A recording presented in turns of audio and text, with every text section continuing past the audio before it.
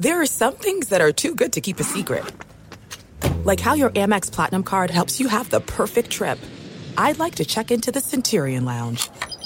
Or how it seems like you always get those hard-to-snag tables. Ooh, yum. And how you get the most out of select can't-miss events. With access to the Centurion Lounge, Resi Priority Notified, and Amex card member benefits at select events, you'll have to share. That's the powerful backing of American Express. Terms apply. Learn more at americanexpress.com/withAmex. MTV's official Challenge podcast is back for another season. And so are we. I'm Tori Deal. And I'm Anissa Ferreira. The wait is over, guys. All Stars 4 is finally here. And this season takes it to a whole new level. Old school legends, modern power players, and ex-lovers are all competing in Cape Town, South Africa for the prize of $300,000. And we're going to be right here along with you fans, covering every episode on the podcast. Listen to MTV's official Challenge podcast on the iHeartRadio app, Apple Podcasts, or wherever you get your podcasts. Snakes, zombies, sharks, heights, speaking in public. The list of fears is endless. But while you're clutching your blanket in the dark, wondering if that sound in the hall was actually a footstep, the real danger is in your hand, when you're behind the wheel. And while you might think a great white shark is scary, what's really terrifying and even deadly is distracted driving. Eyes forward, don't drive distracted. Brought to you by NHTSA and the Ad Council. As the #1 audio company, iHeartMedia gives you access to all. Every audience, live conversations, trusted influencers, and the insights and data you need to grow. iHeartMedia is your access company. Go to iHeartResults.com for more.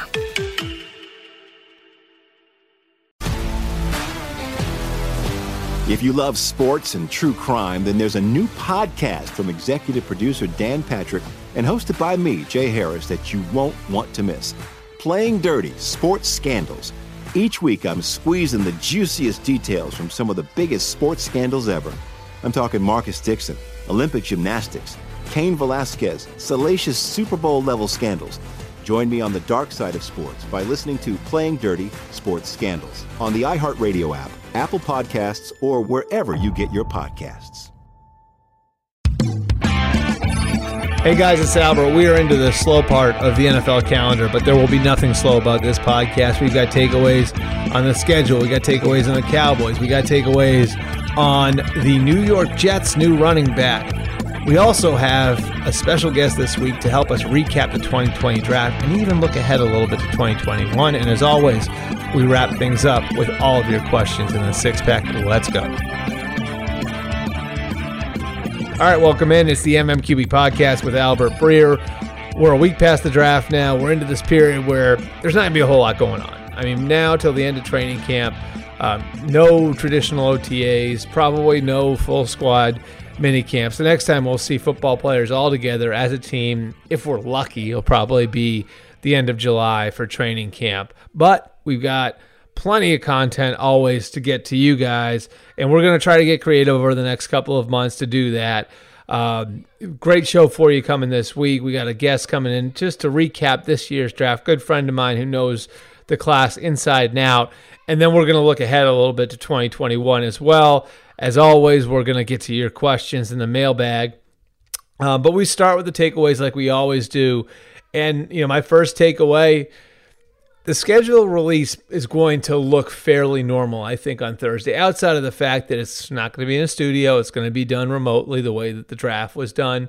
So it's going to look a little different. I think it'll be presented in much the same way, presented as if we're going to have a normal schedule. But, I think that you will be able to see at least traces of the contingency plans the NFL has been working on in how the schedule is presented. Now, whether or not they're open about that, we'll see.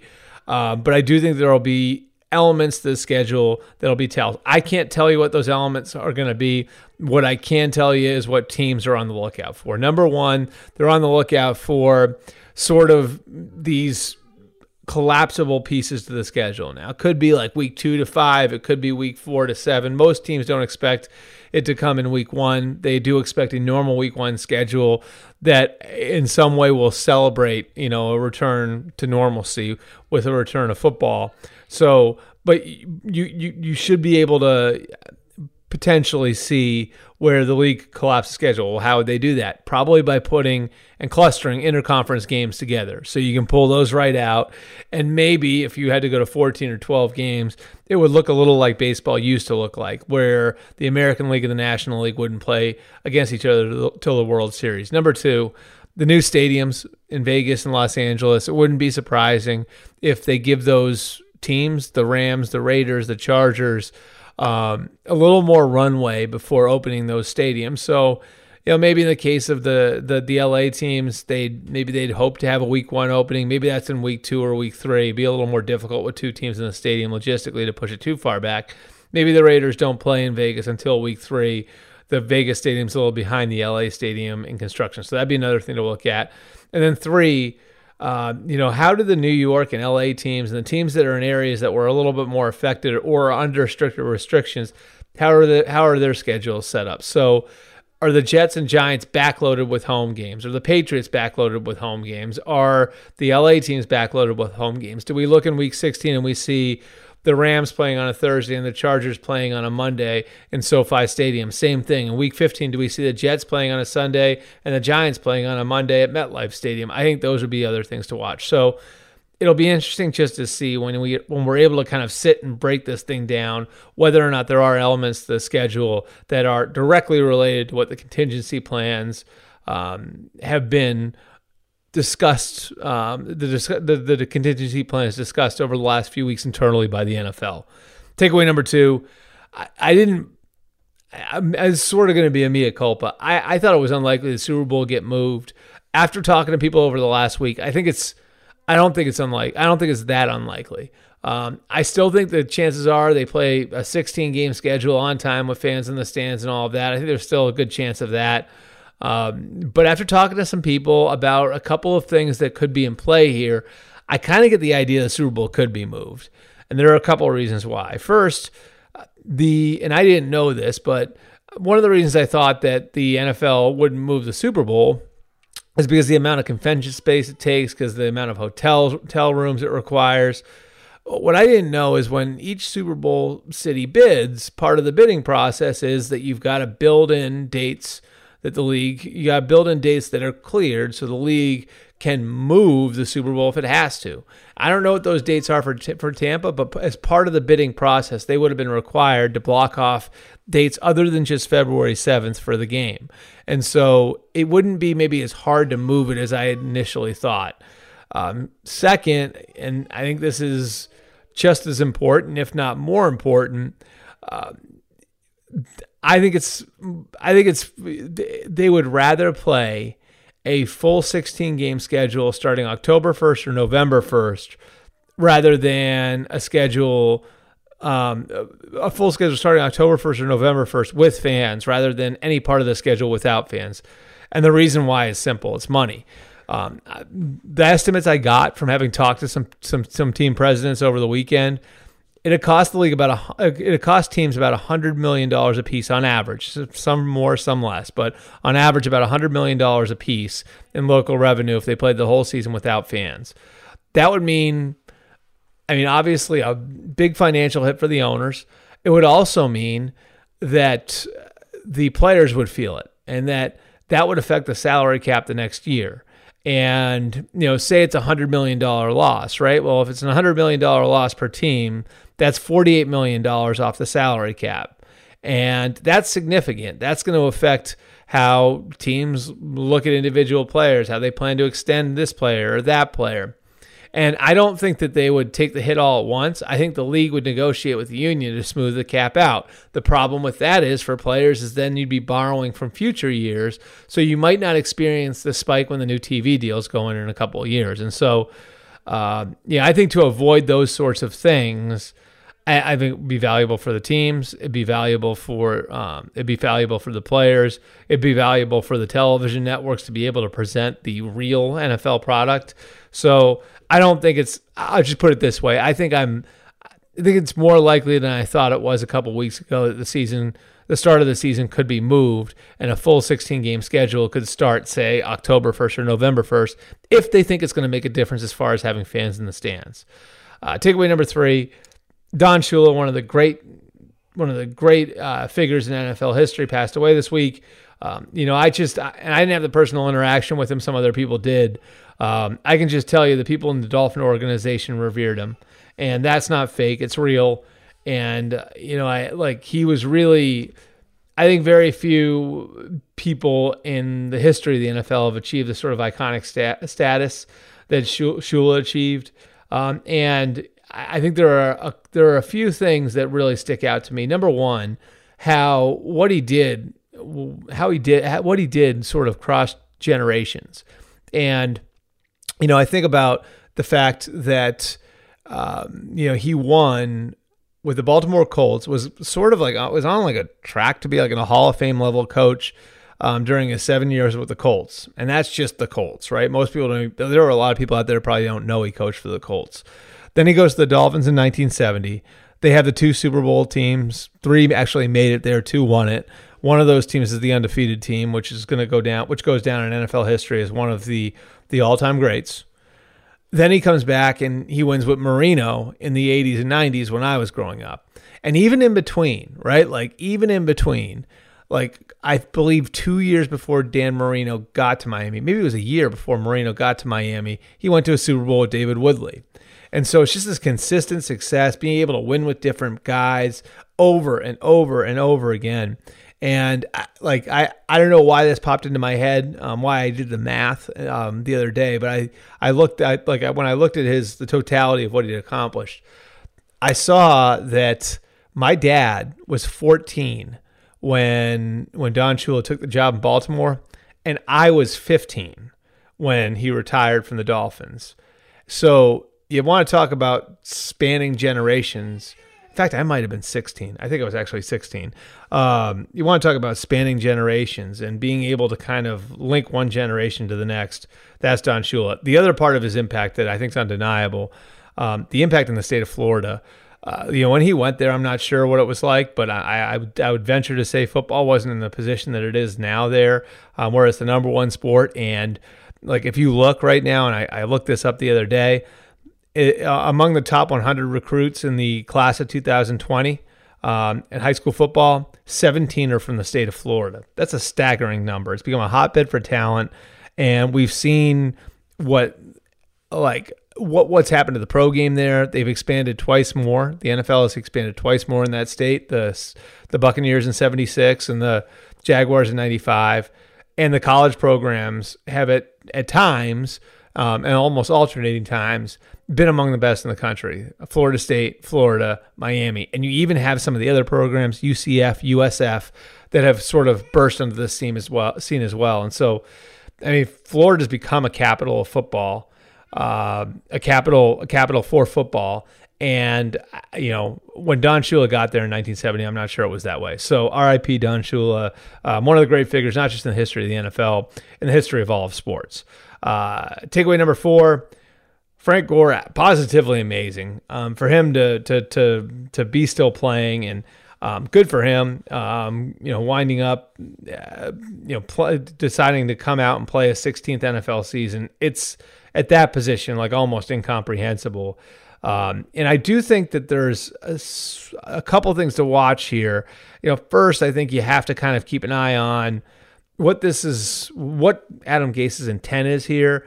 And I remember 2 years ago when they brought him to the Dolphins, the part of the importance of bringing him in there was a culture thing. And Adam Gase, coming out of the 2017 season, really felt like they needed to hit the reset button in that regard. The Dolphins did. And so they brought in Danny Amendola. They brought in Frank Gore. They brought in Robert Quinn. They brought in a lot of high character guys. And, Gase really thought there was value in that. Now, ultimately, the season went the wrong way, but he really felt like at the end of the year, that team was still playing hard despite all the circumstances. So many things, kind of went sideways and everything else the year before. Even when that team had its issues in 2018, he was able to sort of kind of keep that train on the tracks, and Frank Gore is a big part of that. So I think that's a piece of it. And then, of course, what does this mean for Le'Veon Bell? We know that how up and down Le'Veon Bell's, whatever it is now, 14 months with the Jets have been. what does this mean for how Le'Veon Bell's used? What does this mean for Le'Veon Bell's future there? I think there are a lot of questions you can ask. Finally, takeaway number 5. I know what everybody's going to do with the Andy Dalton situation and sort of transpose it to the Dak, or I guess transpose is the wrong word, right? Like affix it to the Dak Prescott contract negotiation. I'm going to give you kind of a different look at this one.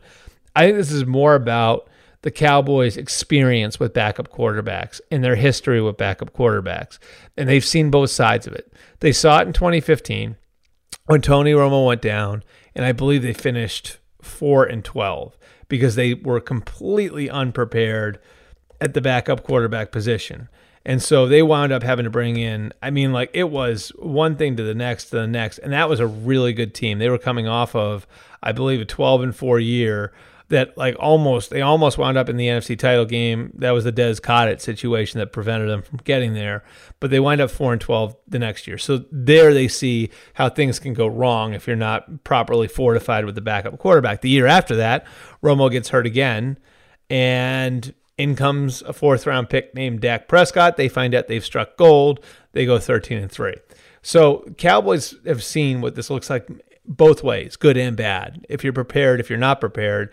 They have a team right now that's full of players that are right in the just prime of their careers or in the back end of the prime of their careers, and you can go through the players. Zach Martin, Tyron Smith, Amari Cooper, Zeke Elliott, DeMarcus Lawrence, on and on and on. Jalen Smith.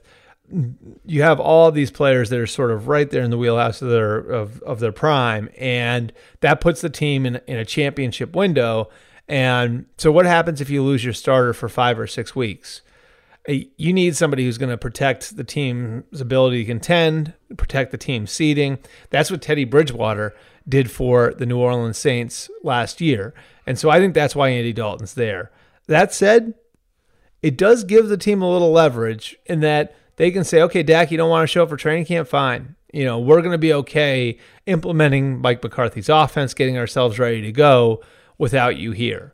And so it does give the team a little bit of leverage from that standpoint. But that said, I think this is more about the team's history with backup quarterbacks, and in particular, the way it went the right way in 2016 and the wrong way in 2015. All right, so those are my takeaways, and we're going to get to our special guest right after this. There's no distance too far for the perfect trip. Hi, checking in for... Or the perfect table. Hey, where are you? Coming! And when you get access to Resi Priority Notify with your Amex Platinum card... Hey, this looks amazing. I'm so glad you made it. And travel benefits at fine hotels and resorts booked through Amex Travel, it's worth the trip. That's the powerful backing of American Express. Terms apply. Learn more at americanexpress.com/withAmex. My simple solution to the problem was remove people from the scene and help them feel safer. In response to attacks against Asian Americans, Maddie Park raised over $250,000 to donate cab rides to the Asian community. There is so much more work to be done. We really need to come together and tackle this issue as a community. Support the Asian community. Learn how at lovehasnolabels.com. Brought to you by Love Has No Labels and the Ad Council. If you love sports and true crime, then there's a new podcast from executive producer Dan Patrick and hosted by me, Jay Harris, that you won't want to miss. Playing Dirty: Sports Scandals. Each week, I'm squeezing the juiciest details from some of the biggest sports scandals ever. I'm talking Marcus Dixon, Olympic gymnastics, Cain Velasquez, salacious Super Bowl-level scandals. Join me on the dark side of sports by listening to Playing Dirty: Sports Scandals on the iHeartRadio app, Apple Podcasts, or wherever you get your podcasts. What's up, everybody? This is Stephen A. Smith. When I'm not at my day job, First Take, you can find me in my studio hosting the Stephen A. Smith Show podcast. Tune in every Monday, Wednesday, and Friday, at the very least, as I bring you all new episodes that feature the biggest headlines in the world of sports, pop culture, business, and politics. You'll hear my unfiltered opinions on those nauseating Cowboy fans, the chaos in Washington, D.C., and trending topics on social media, as well as my straight shooter interviews with top celebrities and game changers. And I occasionally give out love advice. Yes, it's true. If you want to know my true feelings about something, I'll give it to you straight. So, listen to the Stephen A. Smith Show podcast on the iHeartRadio app, Apple Podcasts, or wherever you get your podcast. I'm Hannah Storm, and my podcast, NBA DNA with Hannah Storm, digs deep into the history of professional basketball, along with my own, as one of the first female sportscasters. Now let's get you up to speed on what else happened around the NBA today. We talk to all sorts of people I interacted with, from Dr. J to Charles Barkley, and recap iconic moments. Yes, he's got it. Here he comes. Way rock the baby to sleep and slam dunk. As well as some of the wild stories behind the scenes. We were like, what? What are we in for? The scoreboard crashes before we even tip a game off. Today, the NBA is a global sports and entertainment giant. Players are multimillionaires and cultural icons. Iguodala to Curry, back to Iguodala, up for the layup. Oh, blocked by James. LeBron James. And these stories are about how we got here, both on and off the court. And what's next? Listen to NBA DNA with Hannah Storm on the iHeartRadio app, Apple Podcasts, or wherever you get your podcasts.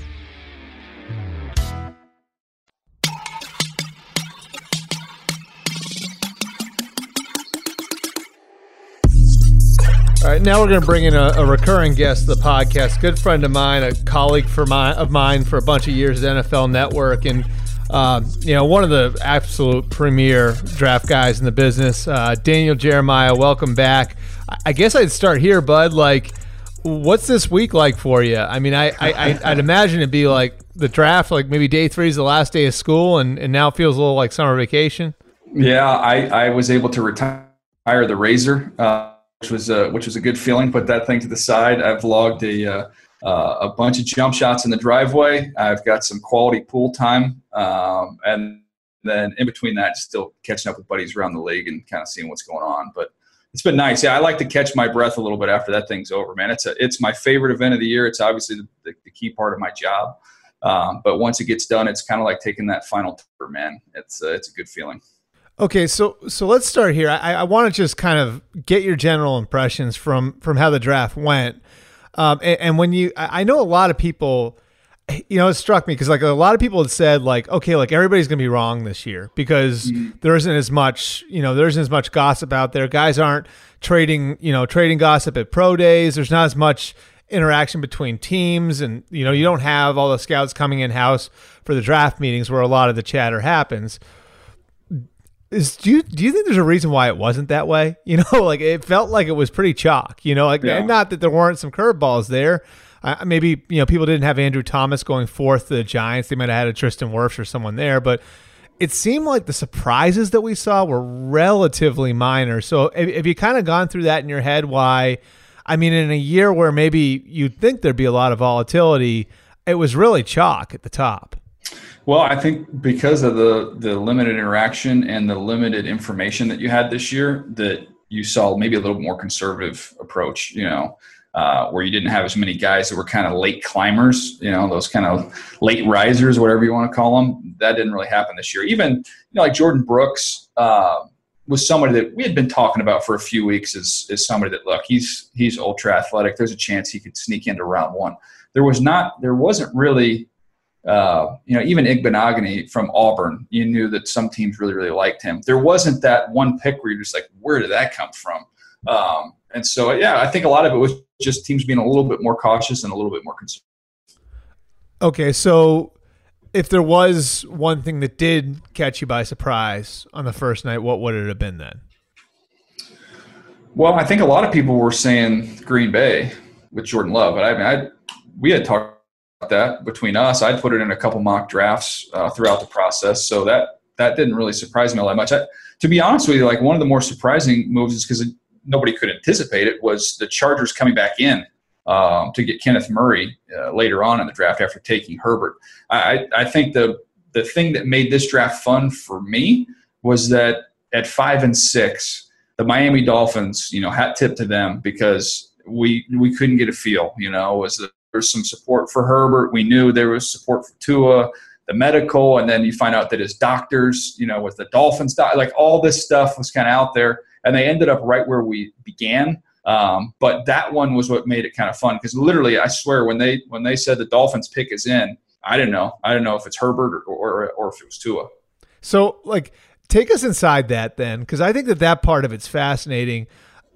When you're getting close to the draft, how is that discussion happening? With the medical, obviously, is a factor. The tape is the tape. They'd spent so many resources just poured into the quarterback position, and the owner was at the LSU game. The owner was at the bowl game that he didn't even play in. The team president was at the bowl game. They just expended so many resources on scouting the kid and all the quarterbacks. And then you have the medical that's sort of sitting out there. You have your last set of medical meetings. I know you don't know exactly how Miami's maybe went at the end, but how does that discussion happen at the very end where they're signing off on Tua and they're deciding, okay, we're comfortable, we're doing this? Yeah, I think it's kind of a two-part process. You put the list together based off where you're comfortable, and that's with your personnel department. Obviously, your head coach and your owner are involved in that process. But just as a player, stack them. And then you have them stacked, and then I would imagine, the last piece of medical information they could have where it was just the doctors giving you kind of a thumbs up or a thumbs down on this one. I think that really happened in early April, when they were comfortable with the medical at that point in time. Obviously, did a nice job of not letting that out of where they stood on the medical, because I think if they had told us or any of us out there in the media that they were comfortable with Tua medically, if that had been uttered, we would have all said they're taking Tua. They're not going to take Justin. That was the deciding factor for me in trying to figure out how do you guess who these guys are going to pick. And when you have that piece of information there's that void there, that's where you fill it and say, okay, well, if there's nothing certain there, then maybe it's Herbert. But I'm sure they had that information in hand and in house, and they knew they were going to take Tua. I'm assuming they knew that early in April. How much better was Tua on tape than Herbert? Well, I thought there was a pretty good gap between them. I just think the word urgency, the word that I would use, I just think Tua just played with more urgency, obviously surrounded by tremendous talent, but just more instinctive, just more of a feel for the game. Herbert's bigger, stronger, faster. He can make some unbelievable throws, but I think that's still he's still getting more comfortable in his playing style, whereas I think Tua knows exactly who he is in that regard.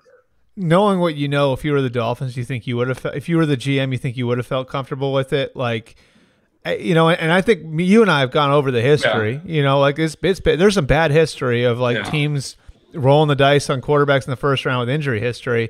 Do you think you would have felt comfortable going forward with Tua, or do you not know enough? Yeah, not knowing the medical side of it, in terms of what your doctors are saying. And it's two things, right? Is he going to be up to speed, ready to play at the beginning of the year? Yeah. Okay. That's one piece of information. But then what's the likelihood of recurrence, and how much longevity are we talking about here? And you know how GMs think, right? If you can guarantee me I'm going to get 4 or 5 great years out of this kid, then I'm getting the next contract. And that's how a lot of these guys operate, is, okay, that gets me to the next contract, and we'll deal with that problem when it arises. But if you can guarantee me we're going to get 5 years of high level play, then we're okay there. It's just hard to sit on the outside without having that detailed medical information. I know if I'm going to take a little bit of a risk on a player, I'm going to take it on a kid like this who I've seen play at a ridiculously high level. Okay, so just from a global standpoint, when you look at the draft in general, and I don't even know, do you do draft grades? Path to the draft, I only had to do 2 days. I did it Monday and Tuesday, so I had to do it for a couple divisions. But I don't do the full article and draft grades. I'm not, to be perfectly honest with you, I've never been a big a draft grade fan. Right. But you know how it is. The numbers for those are off the chart. Oh, I know. People love it. So I get why it's done, but I don't really enjoy the. Yeah, it's like internet heroin. Process. It's like that and the mocks. Yeah. So the reason I ask is I want to I'm sure there are some teams that you look at and you say, at least on paper, I think that they did well. And for me, when I go through that, it's sort of wow, like it seems like that guy, they got that guy at a really good spot. And they got this guy at a really good spot. That's normally the way I kind of process it. So from that standpoint, like, are there a couple teams that you thought did really well?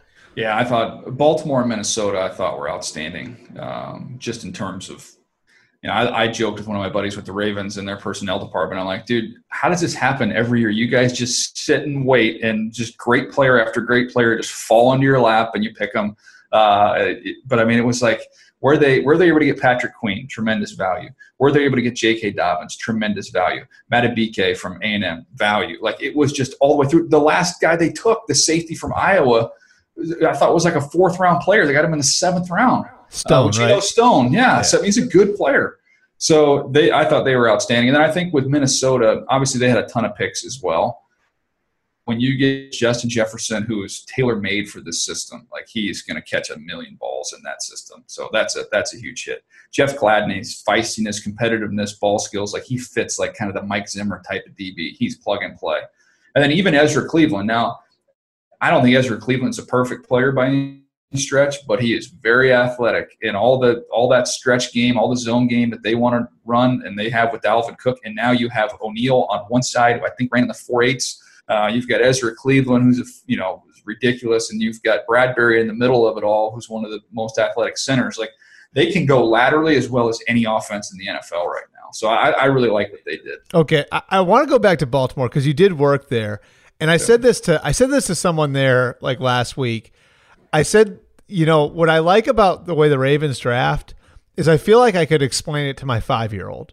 Does that make sense? Like, I feel like I remember, like, when I looked at like some of the moves they made last year, and it's like, okay, like, so you have Lamar Jackson. It's like, all right, like, we're going to load up on tight ends so we can run the ball. We're going to get really fast receivers. That's Hollywood Brown. Yep. So, it sort of moves defenders out of the box.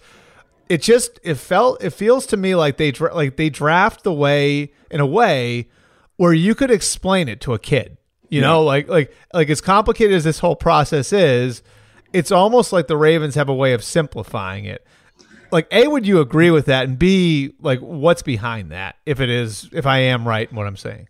Yeah. I think the other thing that the Ravens have done that nobody talks about is the fact of them identifying a problem area on the roster and not just like, dabbling in it and maybe even using a 1st-round pick.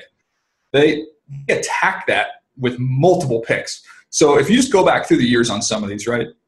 Back when I was there, we took Ben Grubbs in the 1st round, came back, took Marshall Yanda in the 3rd, like both interior guys. Obviously, Ben Grubbs is a really good player, got a bunch of money from the Saints. Marshall Yanda is a Hall of Famer. So it would have been easy to say, well, we want to get tougher on the interior. We already got Ben Grubbs. Let's move on to other needs. No, let's double down. Look at what they did with Andrews and Hurst, right? You take Hurst in the 1st round, come back, take Andrews. Would have been easy to say, well, you address the tight end. Well, it turns out, once again, the second player they took at that same position ends up being a big hit. This year, they take Patrick Queen in the 1st round, off-the-ball linebackers, an area they had to address. They come back and get your Ohio State linebacker in the 3rd round. So that's just, they've done this year after year after year, is finding a problem and then devoting multiple resources to get it fixed. And so there's almost a humility in that too, right? Like, in that you're saying to yourself, like, we're not 100%. No one's 100%. So we're gonna throw another resource at this. Yeah, just to make increase sure. Your odds. So we like Hayden Hurst, but we also like Andrews. So let's take both. Like, it's almost like you're admitting internally, we might not get this one right, but we have to get the position right. So let's give ourselves another chance to get it right. Think about, I think that I had already left, I believe, at this time, but I think they took Pitta and Ed Dixon in the same draft as well and doubled up on tight end all the way back then.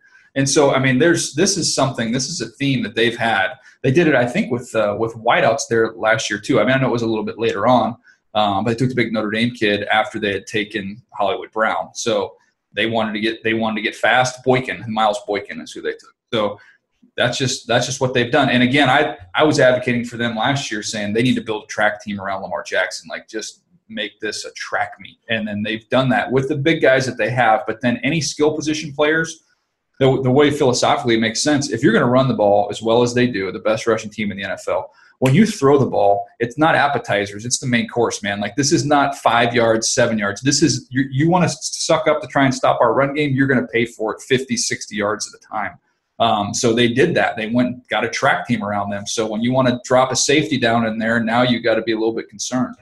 Well, it was interesting too, because like answers to everything. Like, I even thought about so you remember the Chargers attacked them with 7 DBs in that playoff game, Lamar's rookie year. And it's like, okay, so you want to put 7 DBs in the field? We'll go sign Mark Ingram. Try tackling him with that guy that's playing linebacker now. It's just like everything has, like I said, like very simple logic, right? And the funny thing is, a lot of people, I put in a mock draft. I had Swift going to the Ravens at the bottom of 1.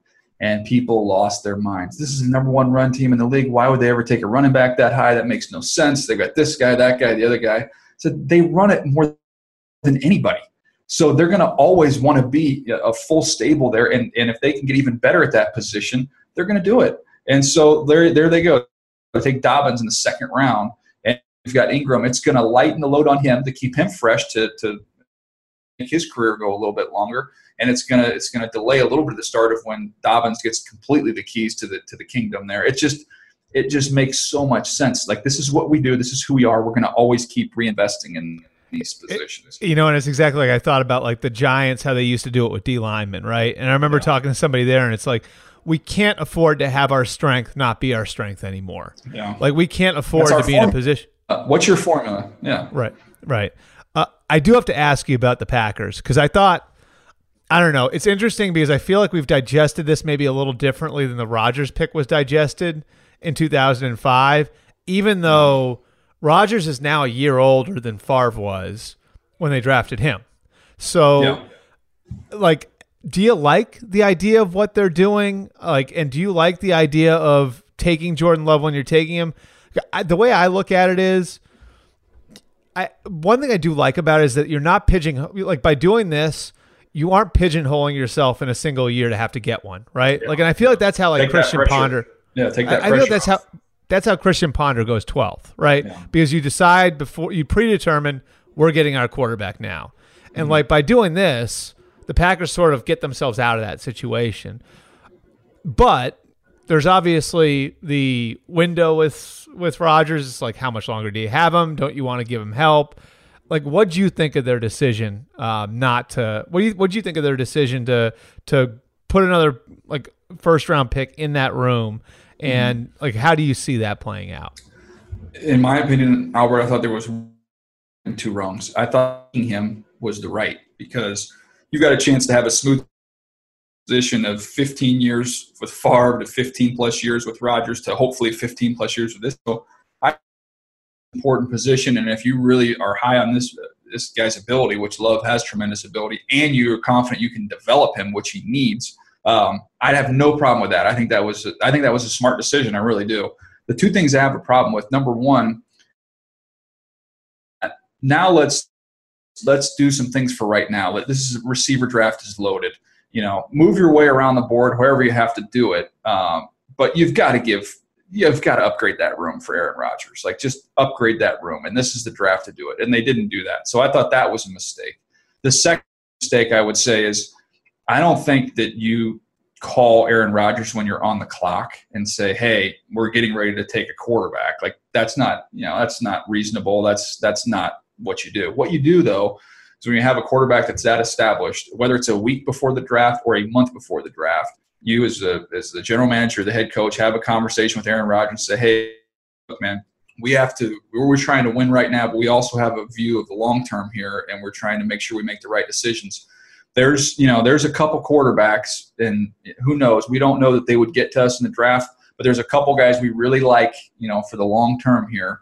And if they were to get down in our area, we would take them. Now, I'm not going to tell you who that quarterback is, or this is a 10% chance or a 99% chance we're going to do it. But I'm just giving you a heads up. I don't want you to be blindsided if we turn in the card for a quarterback in the first round.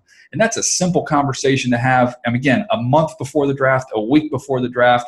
But then when you turn it in, he's not completely blindsided by it. I don't understand, why you wouldn't have had that discussion. Yeah, that makes sense to me, because I don't know. I mean, you saw what it looked like when it went bad with Favre and Rodgers before too. I mean, I know Gutekunst was a Southeast area scout, but that's something like it like you said, it feels avoidable. You know what I mean? Like it feels like to some degree that you can. Remember that the Princess Bride, the movie The Princess Bride. Remember the Dread Pirate Roberts, and they said he would every night before I went to bed, they'd say, "Have a nice night. I'll most likely kill you in the morning." Wake up the next day, nothing happened. Have a nice night. Most likely kill you in the morning. Like I almost think with Rodgers, like maybe this doesn't happen for a 3-year period, but at least he knows like it's being discussed, it's being talked about, it's a potential. There's a possibility there that this could happen. But I think when you don't know anything, and all of a sudden you could get blindsided by that a little bit. Sure. Okay. Is there? And I want to talk about a couple of bigger picture things to wrap up after this, but is there a fit or two that you really liked? Like where you said to yourself, right player, right team, that's going to work? It's a good question. You know who I really liked? And we talked about it just a minute ago there with Kenneth Murray going to the Chargers. And think of it from this standpoint. If you are playing the Kansas City Chiefs twice a year and you have a third down situation, you have the length and athleticism and speed of Murray and Derwin James both lined up in the middle of the field. Now, they could be stacked next to each other. They could be on top of each other. When everything can get out to the perimeter, you've got two guys that can go run and chase and use their length and speed to make plays. Like that to me is a great fit for your division and for who you're going to play and your opponents. And I thought inside the division, it was fascinating to see then what the Broncos and the Raiders did, which was, okay, we're going to put together a 4x1 team and we're going to try and keep up with you guys on the scoreboard on the other side of things. So when you look at, bringing in Jerry Jeudy and KJ Hamler, Denver, okay, Drew Lock, big arm, like they've got, Melvin Gordon, they've got backs now to go along with Phillip Lindsay. I mean, this is a team that's got a real identity now offensively. Raiders did the same thing. When they can go out there now with Ruggs and Darren Waller, like you've got a tight end that runs 4.45. You've got a wideout that's in the 4.2s, and you've got a running back who ran for over 1,100 yards. Now you're going to be able to take some shots, and we'll see if Derek Carr can get in that attack mode. But that's what when I look at teams and I say, okay, I know what you're trying to do. I didn't love Isaiah Wilson as a player. I did not think he was a first-round player, but he fits. That's what Tennessee wants to do. They want to beat people up and run the ball down your throats. Like, go get the mammoth, right tackle. That's kind of what they do. So when I look at these things and try and figure out, it's not who got the best players, it's who fits with these guys. Like this I can make sense of it. And that's why with the Packers, like AJ Dillon, that doesn't really fit like how they've played unless they're totally changing what they're doing. So I'll throw two at you that I got from teams. One was Brandon Ayuk. Yep. And I know how much you love him, but Brandon Ayuk going to play for Kyle Shanahan in San Francisco, and the other was Clyde Edwards-Helaire. Oh yeah, going to Kansas City. So those are the two that I got from teams that should really work. Like Ayuk, because I guess the yards after catch thing's big for Kyle.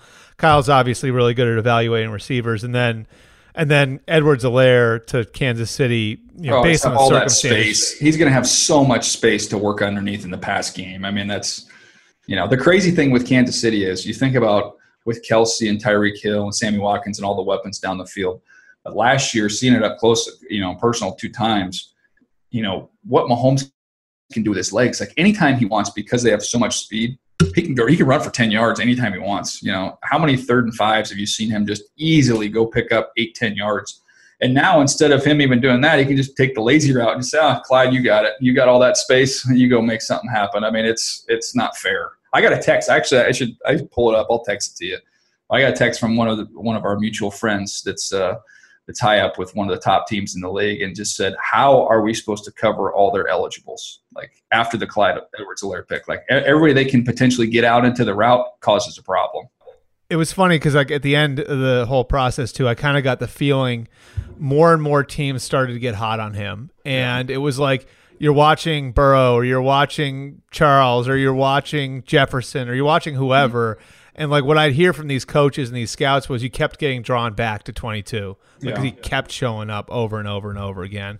So that should be fascinating. Okay, big picture questions. The first one I have for you really. And, because you still talk to all of these guys. You got so many relationships through the league in the scouting community. the last 3 months were different for everybody. Yeah. And I'm sure you got back what I got back, which was certain things actually worked better. Like there were certain things that they actually that GMs, that coaches actually thought, you know what, this is actually better than it was before. Yeah. So I think there's going to be changes. Do you have a feel for what some of the big picture changes in how scouts do their jobs, GMs do their jobs, even coaches when they get involved, in the spring, how all of this works in the future? I think it's fascinating. And I think a lot of people have talked about the coaching side of it. And I said it on the broadcast though. I mean, I talked to a quarterback coach in the NFL who said this has been it's been a good thing for his home life to be, during this time of year in the off season, quote unquote, for coaches, to be watching tape and doing that work at home as opposed to being in the office. And he gave a great example. He's like, look, we have a couple years. It's not like I'm not even sitting there like quote unquote, watching the kids. But he's like, if my wife has to run to the post or to the mailbox, or my wife has to go run to the grocery store real quick, like I'm home, she can go do those things. Like it's just made life so much easier on our family for me to be working, from home during this period of time. And it's been healthy for them to have that time together, which I think is great. And I think we will see a continuation of that. What I'm fascinated to see is now that we go through to the fall with scouting, because, and I've talked to a couple people about this, and they share the same belief in that. For those that don't know, as scouts, you're gone 150 to 200 nights a year. You're gone. Most guys go out 2 weeks at a time, come home for a weekend, 2 weeks at a time, come home for a weekend. And you go from school to school to school. Now, when you go to the school, what you need to get accomplished there is you need to, first and foremost, watch the tape, which you used to have to do. You have to go to the school to watch the tape because it was all on beta. Right? So they would have to send those tapes into the NFL Dub Center. They would send them out to your teams. Your teams would then send them out to the area scouts. Well, that's long since over. Everybody has access to that on their iPads, Surface devices at home. So you don't need to go in there to watch the tape. That used to be one of the reasons you go in. Second reason you go in is because you got to go talk to the source. You got to go in there. You talk to the liaison, the assistant coach, the position coach, academic advisor, trainer. Well, as teams have now gotten more comfortable dealing with Zoom and having those Zoom calls, I think what you're going to end up having is these schools telling a lot of these scouts, especially during this next year, hey, on Tuesdays and Thursdays for Oregon, at 8 a.m. our strength coach is going to be on Zoom. At 8:30 it'll be our academic advisor. At 9 o'clock it'll be, and you can talk to all those people from home. So that's a reason. Cross that one off the list of why you'd have to be there. Following the last reason would be you want to see these guys move around, right? And most colleges, what they do is they let scouts come out for practice during like the pat and go session, where quarterbacks and receivers just playing catch, linebackers and DBs are just going through their individual drills. You don't even get to stay out on the field for any of the team interaction because these college coaches are paranoid that you're going to share some information. So why couldn't they then make that video, that portion of practice, and make that available online where you can see these guys warm up, so you can body type them, see them move around. So those are all the reasons why you would have to physically go on the campus. They're all gone. There's no reason why you couldn't do all of that from home. And at the colleges, with a virus going around, the less people they're bringing into their building, especially guys that have been hopscotching all over the country, they're not going to want those guys coming into their building. So I think we could be looking at a fall where scouts are literally doing their jobs from home. That's like interesting too, because somebody brought that up to me. It's like, and I think it was a scout who actually, I think his wife might have brought it up to him, where he was like, do you really think by the fall it's going to be okay for like somebody who's in that sort of job to be going literally from college campus to college campus, going from state to state? For some guys going to different parts of the country, right? Like your national scouts, your college scouting directors, those guys like are going all over the country. Like, and his point was, it's not going to be we're probably not going to be at that point in the fall. No. So even if you don't want to do some of the things you're talking about, to some degree you might be forced to, right? Yeah. Like, so some teams might get a dry run at this naturally. Absolutely. And I just think that's kind of where we're headed. And I know in the grand scheme of things, this is not a lot of money, but when you add up a scouting staff of 15 to 20 guys and you add up all the mileage that they get reimbursed for, the hotels, the meals, all that stuff, that's money that you're putting back in the pocket of the organization, not having to travel these guys all over the place. And the other thing I would say is, one of the main benefits is getting to see these guys interact with their teammates and move around, which is just going to put more emphasis on, potentially going to games where you could be spread out, and still get a chance to see these guys at some games in your area. You scout the West Coast, you live where I live, Oregon's going to come play at USC. So instead of me going up to Oregon to see those guys, I'll see them at the Coliseum, close by. Team area scouts can do that all over the country. And the other thing is you get a chance to say, you know what, we'll see these guys at all-star games, we'll see them at the combine, and we'll get a chance to fill in whatever gaps we may have. There's got to be like an element of, I just think about it from my own standpoint though, like FaceTime is still valuable. Like for me, like as far as source building, like as much as I can be talking and texting with guys, it's still valuable for me to be in front of them. Yeah. So that's got to exist to some degree, right? Because like a huge part of a scout's job is information gathering. That's not just sitting in front of a screen and watching tape, right? What it's going to do is it's going to create a tremendous advantage for guys that have been doing it for a while and have built up relationships. Then I can call the assistant coach that I've known for 20 years, and I know I'm going to get the real story from him, even if we're not face to face. Whereas, a younger guy that's starting out, you're just one of 20 faces on a Zoom box of scouts that he's giving the standard spiel to. You're going to have that extra level of communication, which is obviously you benefit from being face to face. But I don't think that's where we're going to be in the upcoming year. Okay, the second big picture thing, and I think that this one's really interesting. There are a bunch of guys who, and this is probably every year, but there are a handful of guys who had tough calls on whether or not to declare and chose to go back. And I'll run down, you can add to this list, the names that just off the top of my head. There are a bunch at Bama. Alex Leatherwood, Najee Harris. We talked about Devontae Smith a little bit before we went on here. The corner at Ohio State, Sean Wade. Travis Etienne, I think that was a real shocker that he didn't come out. He's a junior running back at Clemson, going to be a senior in the fall. So I think the question becomes now we're into May, and generally guys have to declare for the supplemental draft in June. If there's still a lot of uncertainty over the college season happening in the fall, do you think there's going to be an influx of these kids trying to get into the supplemental draft? And could the supplemental draft in July look a lot different than it normally does? I know teams are preparing for just this situation. We'll have to wait and see what happens. And I have to refresh myself, quite honestly, on the rules of being eligible to get into the supplemental draft. But I guarantee you you can come up with a hardship when you can show that there's no certainty you're going to play your season. But you just mentioned some quality guys there, and this is a chance if you're a team to really kind of have 2 drafts to come back and really upgrade your roster. And I think, in years past, supplemental usually maybe every 4 or 5 years we'll see a guy go in the 3rd round, and then outside of that, 6th round, 7th guys just sign afterwards. But it has not been, a big influx of talent. When you start seeing potentially some of the names that you just mentioned coming in, now you're going to have teams saying, not 2nd round picks, a couple 1st round picks in that list. Then it becomes really fascinating. You talk about NFL team, a chance to double down and really upgrade your roster.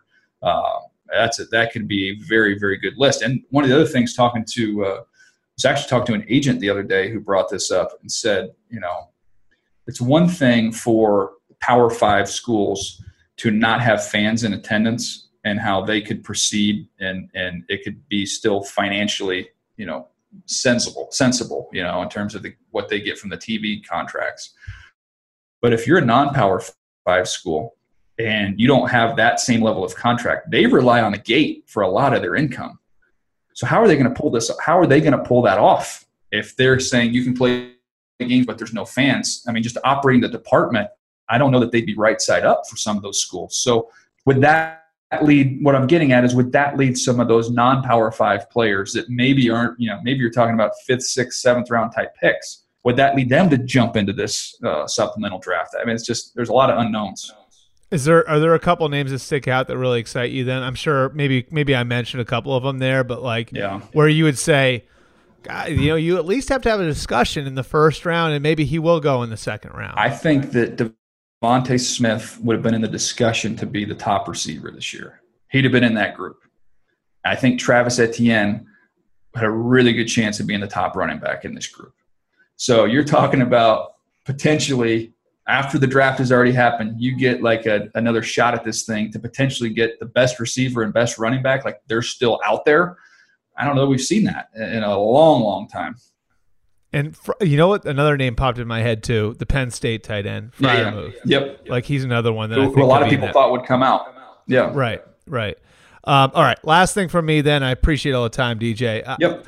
So, I know you haven't really dove in yet on 2021, but you have a working knowledge of the class. Yeah. What do you think we're going to be talking about in 10, 11 months when it comes to the 2021 class? Well, that's always going to be the quarterbacks. I think Trevor Lawrence has probably I'd love to get your thoughts on this. I would say Trevor Lawrence you'd have to go back to Andrew Luck to find somebody that was this kind of hyped, but B was like a foregone conclusion he's going to be the top quarterback. Even though, Fields is intriguing player. Kid North Dakota State's got a lot of buzz early on. But I think in terms of like a clear front runner, like Sam Darnold was a front runner, but there was, it wasn't to this level of expectation with where we are with Trevor Lawrence, with his skill set, everything that he possesses. I mean, that's what I would argue. I think the difference is that there's like 2 years of runway. Like Andrew Luck, when he was a redshirt freshman, like you started to hear he's going to be the number 1 overall pick. Yeah. Then the second year, it like became a certainty. Mm-hmm. Then he didn't come out. Then he went back, and there was a third year. And so you had like this long runway. Yeah. It's like Peyton Manning when I was a teenager for that. So I don't like my recollection of that might not be, but I remember people talking about him being a really high pick early in his career, and so that's why I think that with Lawrence, it's like that. Like it was very early that people identified him. That guy's going to be a high pick. Mm-hmm. So I guess Fields does Fields have a shot of because I don't think he does, because I just think at the end of the day Lawrence is going to be such a safe pick for whoever. Mm-hmm. But from what you've seen of Fields, would he have a chance of overtaking him? I mean, I think I saw both these kids on the high school field together up at the opening at Nike, and Fields was the MVP of the tournament. So it was a 7-on-7 tournament up there with all the top high school players in the country. So he's ability-wise, he's pretty special. I mean, that would not totally shock me, I guess. I would still say that you have a commanding lead if you're Lawrence, but that Fields is legit. Like this is not somebody that you're like a fringe first rounder. Does he vault way up? Like we've seen the last couple years with the number 1 overall picks. Like he's not going to have to come from the back of the pack like Joe Burrow, Field, or Kyler Murray. Like he's starting in a better position than those guys were that ultimately ended up being the top pick. I just don't think in these classes we've had over the last few years, we had somebody with kind of the reputation that Lawrence has.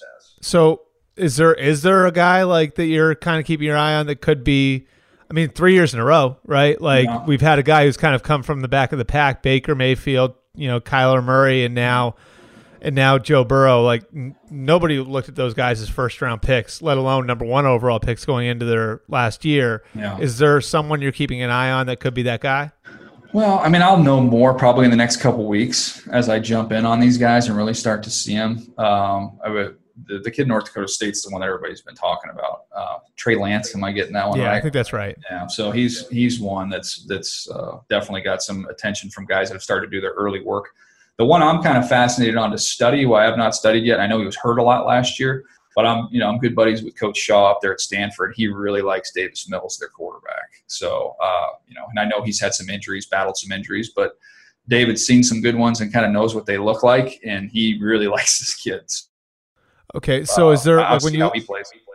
Okay, when you look at the class as a whole, then other things that you think will stick out about the class? Well, I think Penei Sewell, when you look at the offensive line, like get a chance to have a premier offensive tackle. It's not often we have a tackle that gets the type of hype that he's gotten so far. It's clearly kind of been the best tackle in college football now. So that'll be an interesting storyline to follow. I think we're going to see another boatload of receivers. We're just kind of in that era where you expect it now.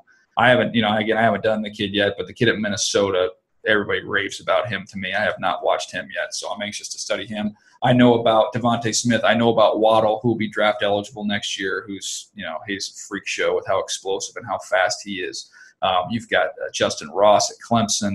There's a long Jamar Chase. Is Olave draft eligible too? I believe Olave is Ohio too, yeah. State. So there's going to be another really good group of wideouts. All right. He's Daniel Jeremiah. You can find him at Move the Sticks on NFL.com. His podcast, Move the Sticks, with my buddy Bucky Brooks. Anywhere else? I miss anything there, DJ? No, I think you got it, buddy. Yeah, this is fun. This is kind of the fun time of year. I don't know how you approach it, but I get a chance to try and learn and grow on your own, and then we've kind of transferred this podcast during this time of year. We did it last year, but Bucky and myself, we said, we want to talk to like team builders. So we've really just kind of had the who's who of the top college coaches. We have baseball GMs on. We're working on getting a couple basketball GMs on, and just kind of learning about overall team building philosophy. So as much as I love studying the individual players, the team building stuff is it's another thing that excites me about this time of year. That's really interesting too, because I would be interested to hear like what a baseball GM or a basketball GM thinks of like NFL GMs. You know what I mean? Like, and what he thinks they do well and what they don't do. You know what I mean? Because I'm sure that they all have, because those guys talk. So I wonder like what their opinions of each other are. That's what I'm trying to find out, man. That's what we're going to do this summer. All right. Appreciate it, DJ. Thanks, bud. Hey, one thing I was going to ask you, kind of like, and I took too much of your time, but I think it's just an interesting topic. Do you go back and like look at like what maybe people might have missed on Burrow last year? Like, would you go back and like look at your notes? I'm just wondering. I have them. Yeah. I have them. Yeah. I mean, I just don't think the comfort level with him was there last year more than anything else. I mean, it's all been discussed, but I mean, I thought I had written about him before the year started and said I thought he had a chance to be kind of a breakout guy, but not to this extent. But I mean, I definitely thought there was more talent there than the production indicated. There was more meat on the bone, but I did not know it was going to go to this level. Yeah, it was interesting because he said to me, I think you'll find this interesting. He said to me that like he had to remind himself that he was an athlete, right? Yeah. And what he said was, he goes, when you're just I was a practice quarterback for 3 years, and what they want you to do when you're a practice quarterback, throw the ball away, right? Yeah. So you keep throwing the ball away, throwing the ball away, throwing the ball away. It's like I had to remind myself that I don't like that's not who I am as a player. Yeah. And he said once I started to remind myself that halfway through my junior year, I started to play differently. I thought that was really interesting how like being a practice player for so long had sort of affected how he played, And he was like, my strength is as a competitor, and I wasn't playing like that because I've been so used to sort of competing in this sterile environment that wasn't like just, don't get hit. Yeah. You know what I mean? Yeah. I thought that was really interesting. No, I just think also just general rust. Like, played much in 3 years, man. Like, he just knocked off some of that rust. But he's easy to root for. He's a good kid. The guy we forgot, by the way, we forgot Marvin Wilson. That was the guy we forgot. That's right. Yeah. So, but I mean, I'm telling you, like, the reason I was a little bit late because I was talking to Joe D. And we were kind of going through all the supplemental guys and talking about that. And like you're a team like that address the offensive line, like you might, I mean, between me, you, and the wall, but like you could really address your skill positions, and the supplemental. Yeah, I mean, it's like, and you might be able to get a bargain on a guy because teams are hesitant to give up future picks. You know what I mean? Like, it's just, it makes more sense. It makes a ton of sense. And if you're one of these kids and it's like you're sitting there in the middle of June and it's, the rumor I heard was that they're looking at starting the college season October 1st now, and that they're going to eliminate the non-conference schedule. Because I think for a number of reasons, but I think part of it is that they can't get kids on campus quick enough. And if they do that, then like I think some of these kids probably look at it and say, "Do I really want to go back for 8 games?" And I don't know. I just think there are a lot of moving parts. The other thing is like, just am I going to have access to a working weight room and all that kind of stuff? Like, you don't think about that. Like, well, if the NFL's open and I'm going to get a chance to get coached, trained, and get better, versus my university, who might be a little bit more liberal in their approach, saying, you guys can't be on campus and all that kind of stuff. So it's fascinating. Yeah, I don't know. I mean, yeah. So I'm digging in a little more into it too, but I think it's really, really interesting. All right. Hey, bud, I always appreciate the time. If you need anything from me thanks, ever, you know to reach out. Thanks. Glad I could dress up for you. Appreciate that. Well, I don't know. I might have done you better. My sleeves are torn. Like I was outside shooting jumpers talking to Joe D, and I was like, oh, crap, I got to go to Breer. There you go. There you go. Man. We'll get back out there. Later. Appreciate it. All right, later.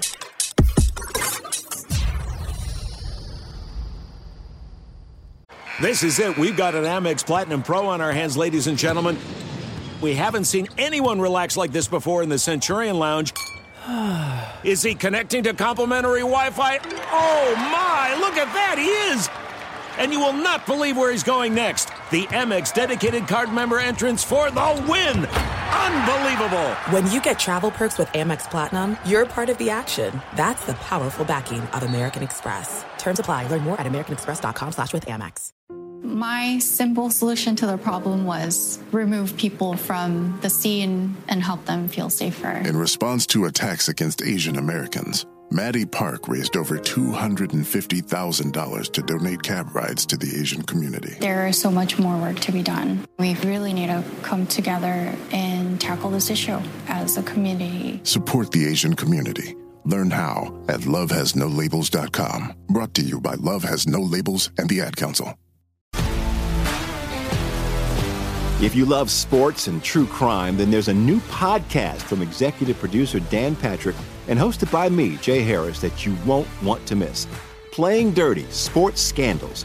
Each week, I'm squeezing the juiciest details from some of the biggest sports scandals ever. I'm talking Marcus Dixon, Olympic gymnastics, Cain Velasquez, salacious Super Bowl-level scandals. Join me on the dark side of sports by listening to Playing Dirty: Sports Scandals on the iHeartRadio app, Apple Podcasts, or wherever you get your podcasts. What's up, everybody? This is Stephen A. Smith. When I'm not at my day job, First Take, you can find me in my studio hosting the Stephen A. Smith Show podcast. Tune in every Monday, Wednesday, and Friday, at the very least, as I bring you all new episodes that feature the biggest headlines in the world of sports, pop culture, business, and politics.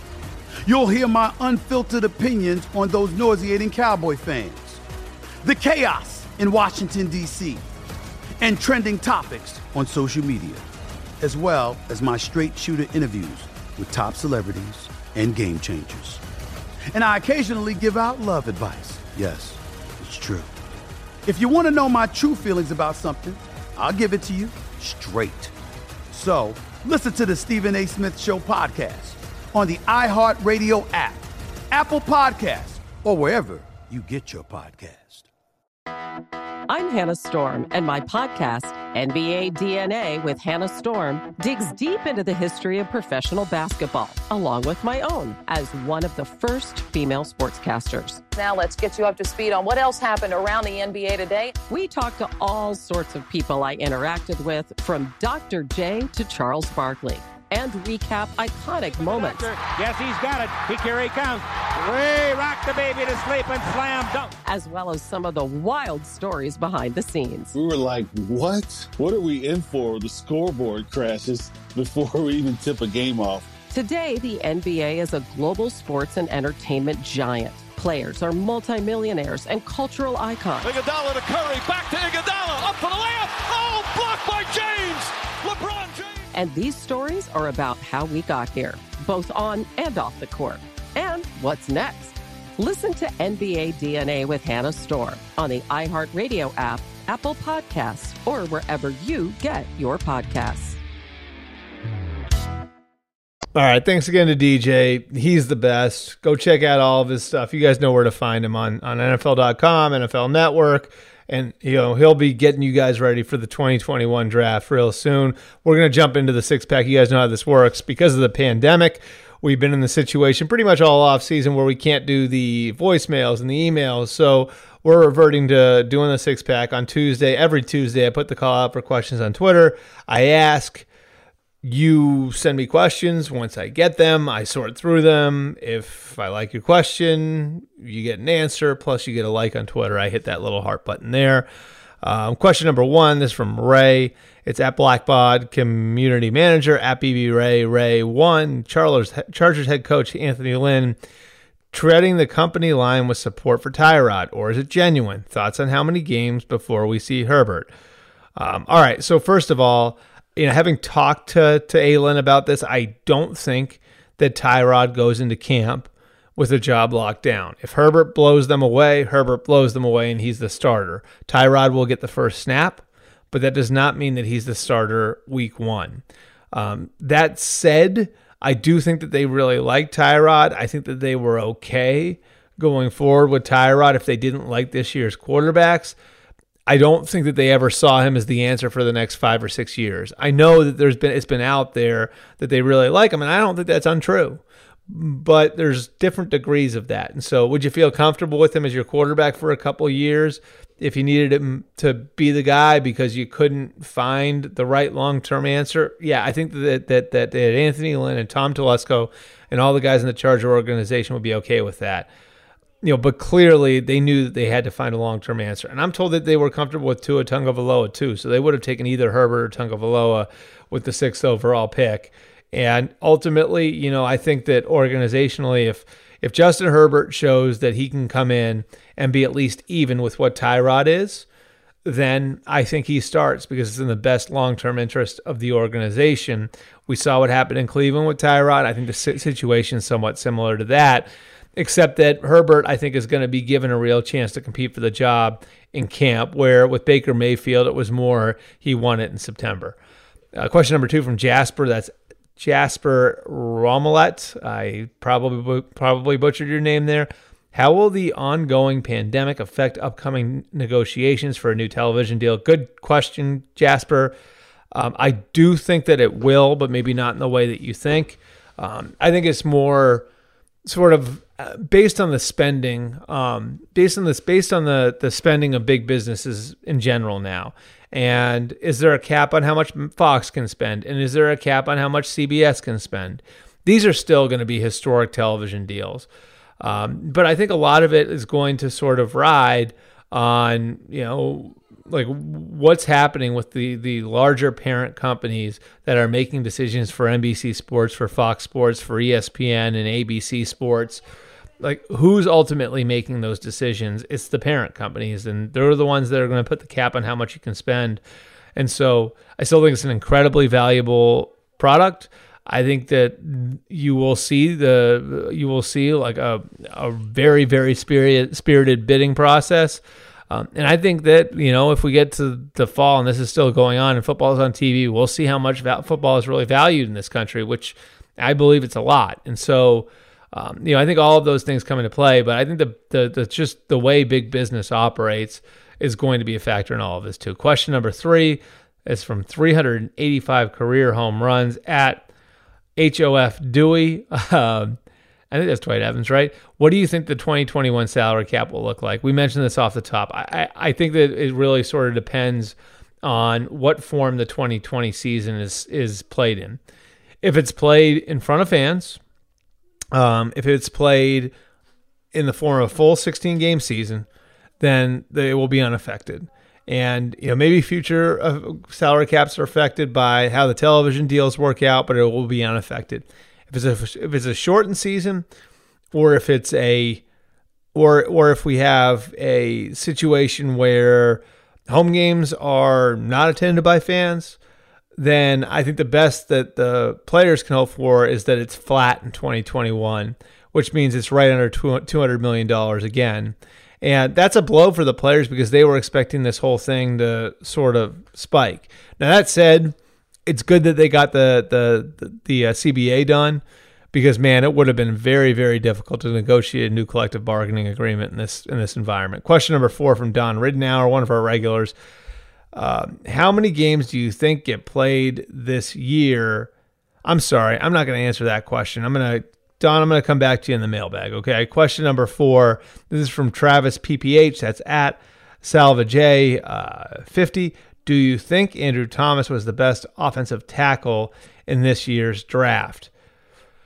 It's a good question, Travis.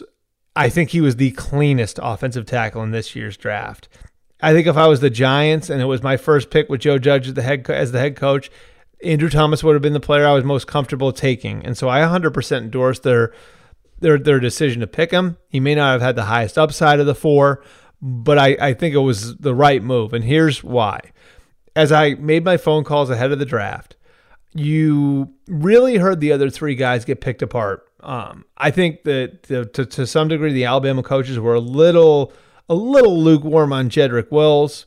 So I think that is something that came into play for some teams that are closer to some of those Alabama coaches. There's also the question, can he play left tackle? Obviously, he was a right tackle as a collegian. With Tristan Wirfs, is he a left tackle? Is he a right tackle? Is he a guard?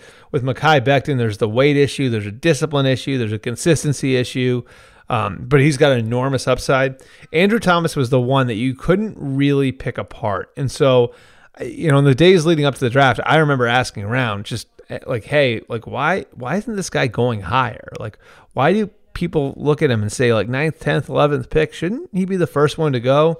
And so I think there was some pretty simple logic there. And you add that to the fact that he played for Kirby Smart at Georgia and Smart was on the staff with Joe Judge at Alabama.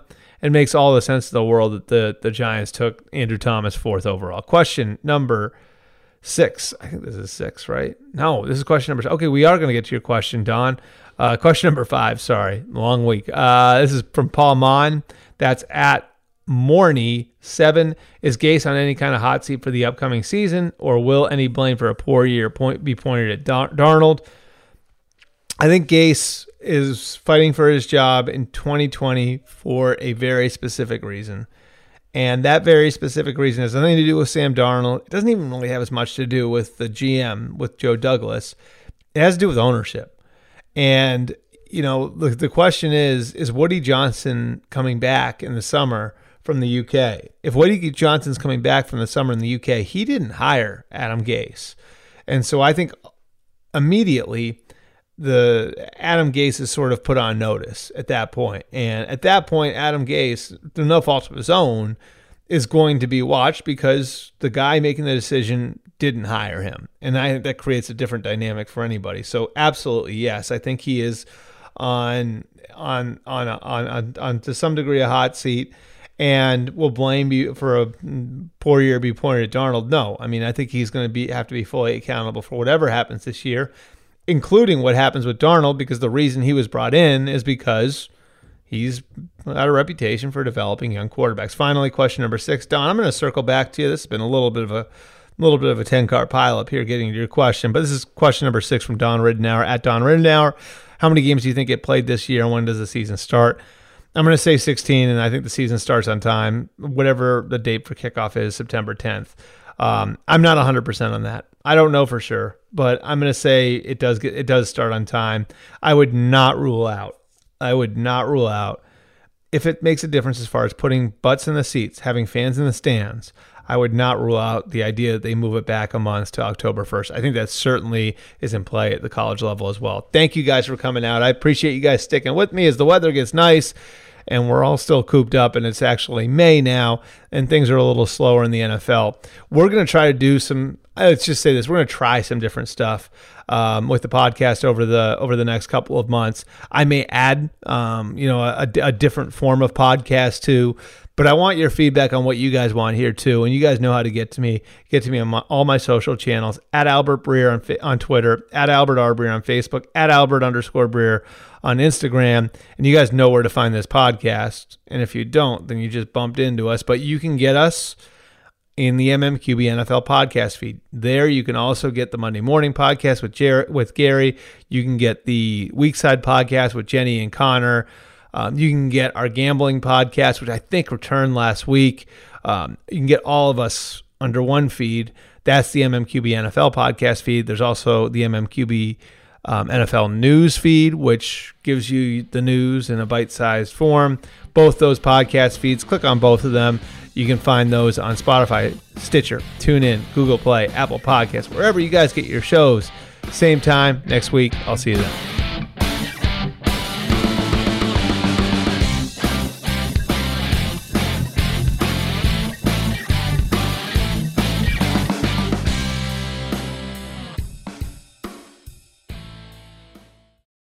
For the ones who work hard to ensure their crew can always go the extra mile, and the ones who get in early so everyone can go home on time, there's Grainger, offering professional-grade supplies backed by product experts so you can quickly and easily find what you need. Plus, you can count on access to a committed team ready to go the extra mile for you. Call, click Grainger.com, or just stop by. Grainger, for the ones who get it done. MTV's official Challenge podcast is back for another season. And so are we. I'm Tori Deal. And I'm Anissa Ferreira. The wait is over, guys. All Stars 4 is finally here. And this season takes it to a whole new level. Old school legends, modern power players, and ex-lovers are all competing in Cape Town, South Africa for the prize of $300,000. And we're going to be right here along with you fans, covering every episode on the podcast. Listen to MTV's official Challenge podcast on the iHeartRadio app, Apple Podcasts, or wherever you get your podcasts. Check the back seat. Check the back seat. All right, come here. Check the back seat. Gets in your head, right? Good. Because every year, dozens of children are forgotten in the backseat of a car by a parent or caregiver. All never thought it could happen to them. But with changes in routines, distractions, or a sleeping child, it can happen to anyone. Parked cars get hot, fast, and can be deadly. So get it in your head. Check the back seat. A message from NHTSA and the Ad Council. If you love sports and true crime, then there's a new podcast from executive producer Dan Patrick and hosted by me, Jay Harris, that you won't want to miss. Playing Dirty: Sports Scandals. Each week, I'm squeezing the juiciest details from some of the biggest sports scandals ever. I'm talking Marcus Dixon, Olympic gymnastics, Cain Velasquez, salacious Super Bowl-level scandals. Join me on the dark side of sports by listening to Playing Dirty: Sports Scandals on the iHeartRadio app, Apple Podcasts, or wherever you get your podcasts. What's up, everybody? This is Stephen A. Smith, host of the Stephen A. Smith Show podcast. Tune in every Monday, Wednesday, and Friday at the very least as I bring you all new episodes that feature the biggest headlines in the world of sports, pop culture, business, and I answer your phone calls and respond to your tweets. You'll hear my unfiltered opinions and straight-shooter interviews with top celebrities and game changers. All that and more. So listen to the Stephen A. Smith Show podcast on the iHeartRadio app, Apple Podcasts, or wherever you get your podcasts.